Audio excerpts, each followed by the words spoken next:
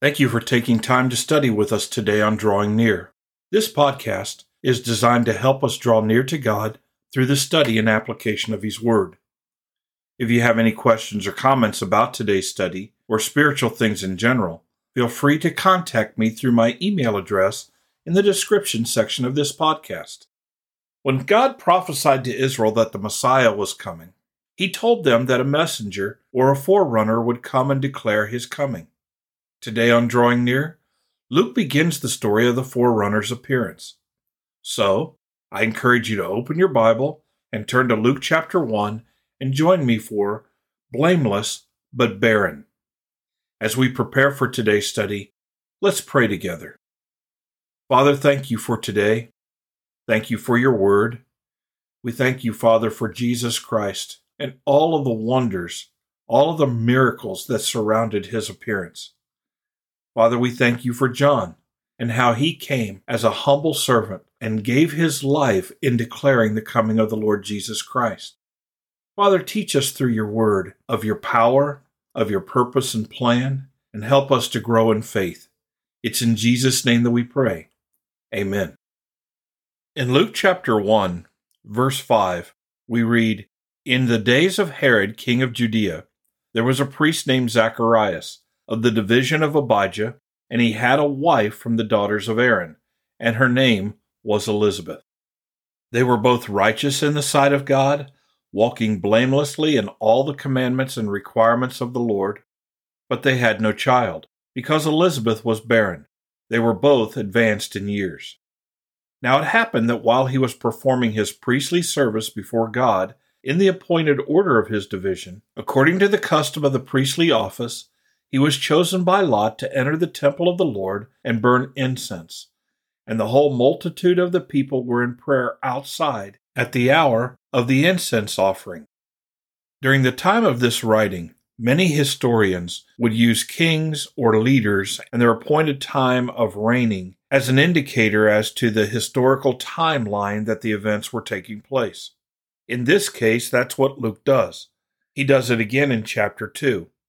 He says that all of the events he's about ready to describe are happening in the days of Herod, king of Judea. Herod came to be king around 37 BC, and he continued his reign until around 4 BC. And so that gives us this timeline of when these events took place.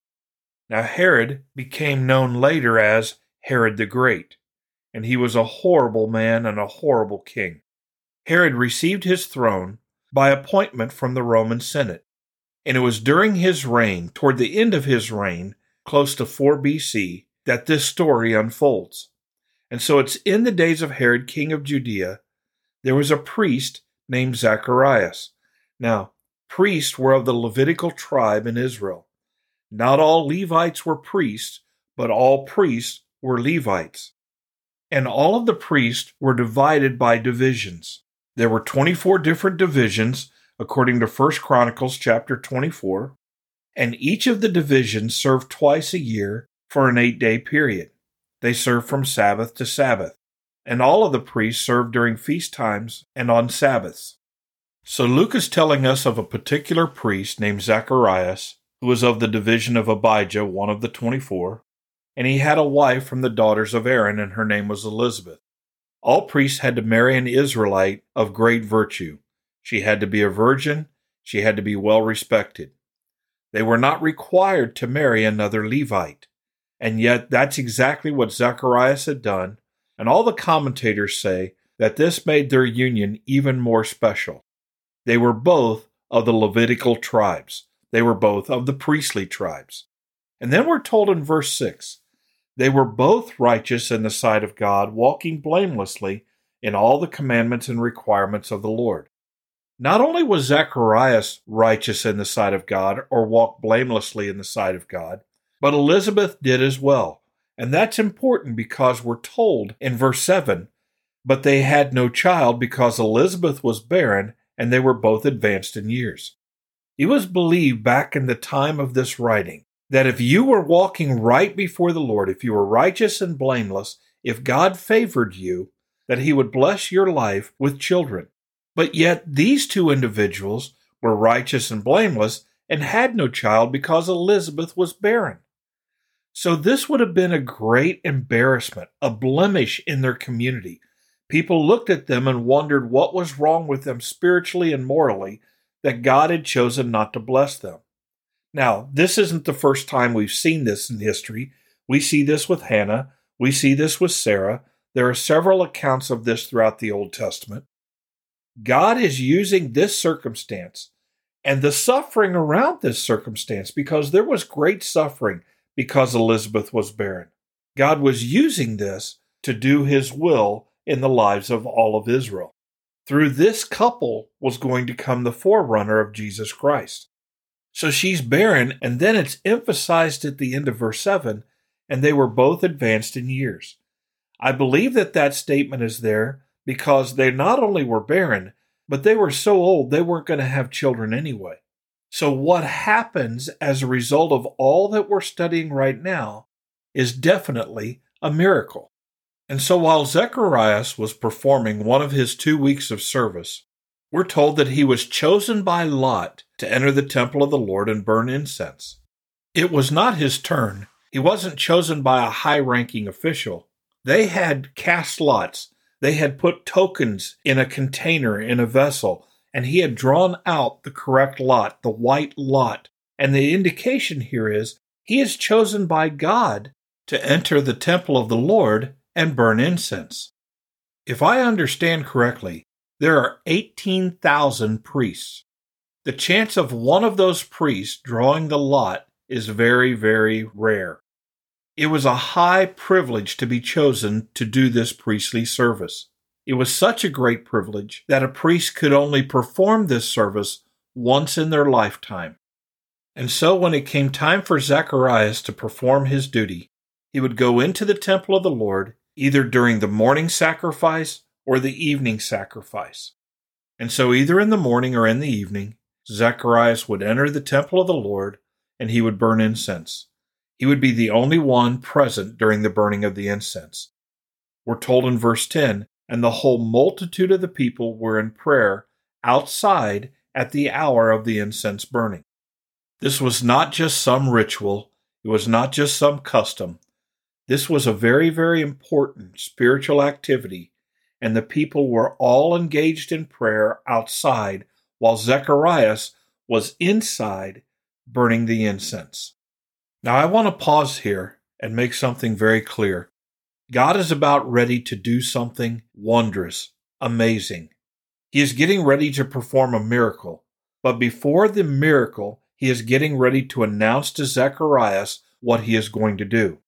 God doesn't just simply do something. He announces what he's going to do ahead of time so that we have an opportunity to know, to trust in him, but also to glorify and honor him after what he has prophesied has come to pass. God has been setting this whole thing up. For 400 years, there hasn't been a prophet in Israel. God has been silent. But now we're getting ready to have a new prophet burst on the scene, John the Baptist. And the angel of the Lord is getting ready to announce this to Zacharias, and everything that we've been looking at during this study today is setting that up, giving us the information so that we can understand and appreciate what God is doing. God is choosing holy vessels. God has allowed them to be barren and suffer so that he may bless them in their late years. God is going to receive the glory from the child that is to be born and everything that takes place in his life and after. This isn't just a chance moment, but rather God has ordained this all to take place.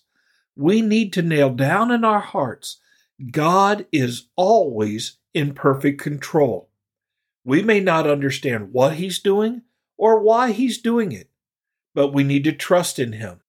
And then along with that, when God does what he promises to do, we need to be certain to testify of it and to glorify God through it and to worship him with all of our heart. And the fact that God tells us what he's going to do and then does it should cause our faith to increase. And we have an entire Bible, all of Scripture, that tells us that God was going to do something and then he did it. He was going to do something else, and then he did that. So we need to have confidence in the Lord, and we need to trust him with all of our heart. Father in heaven, thank you for your word. Thank you for all of the times that you have prophesied, that you have declared what you were going to do ahead of time, and then you performed it. Help us, Father, not to be deceived by Satan or the world into believing that these are simply myths and stories. And help us to understand that all of these details are there so that we might be filled with wonder at all of your marvelous acts and deeds. Help us, Father, to trust in you more and more, and to worship you for all of your faithfulness. It's in Jesus' name that we pray. Amen. Thank you for studying with us today. You can subscribe to these podcasts on Apple Podcasts, Google Podcasts, Spotify, TuneIn, or the Facebook page Drawing Near. Drawing Near is a ministry of FBC Tipp City, provided with the hope that we will draw near to God and He will draw near to us.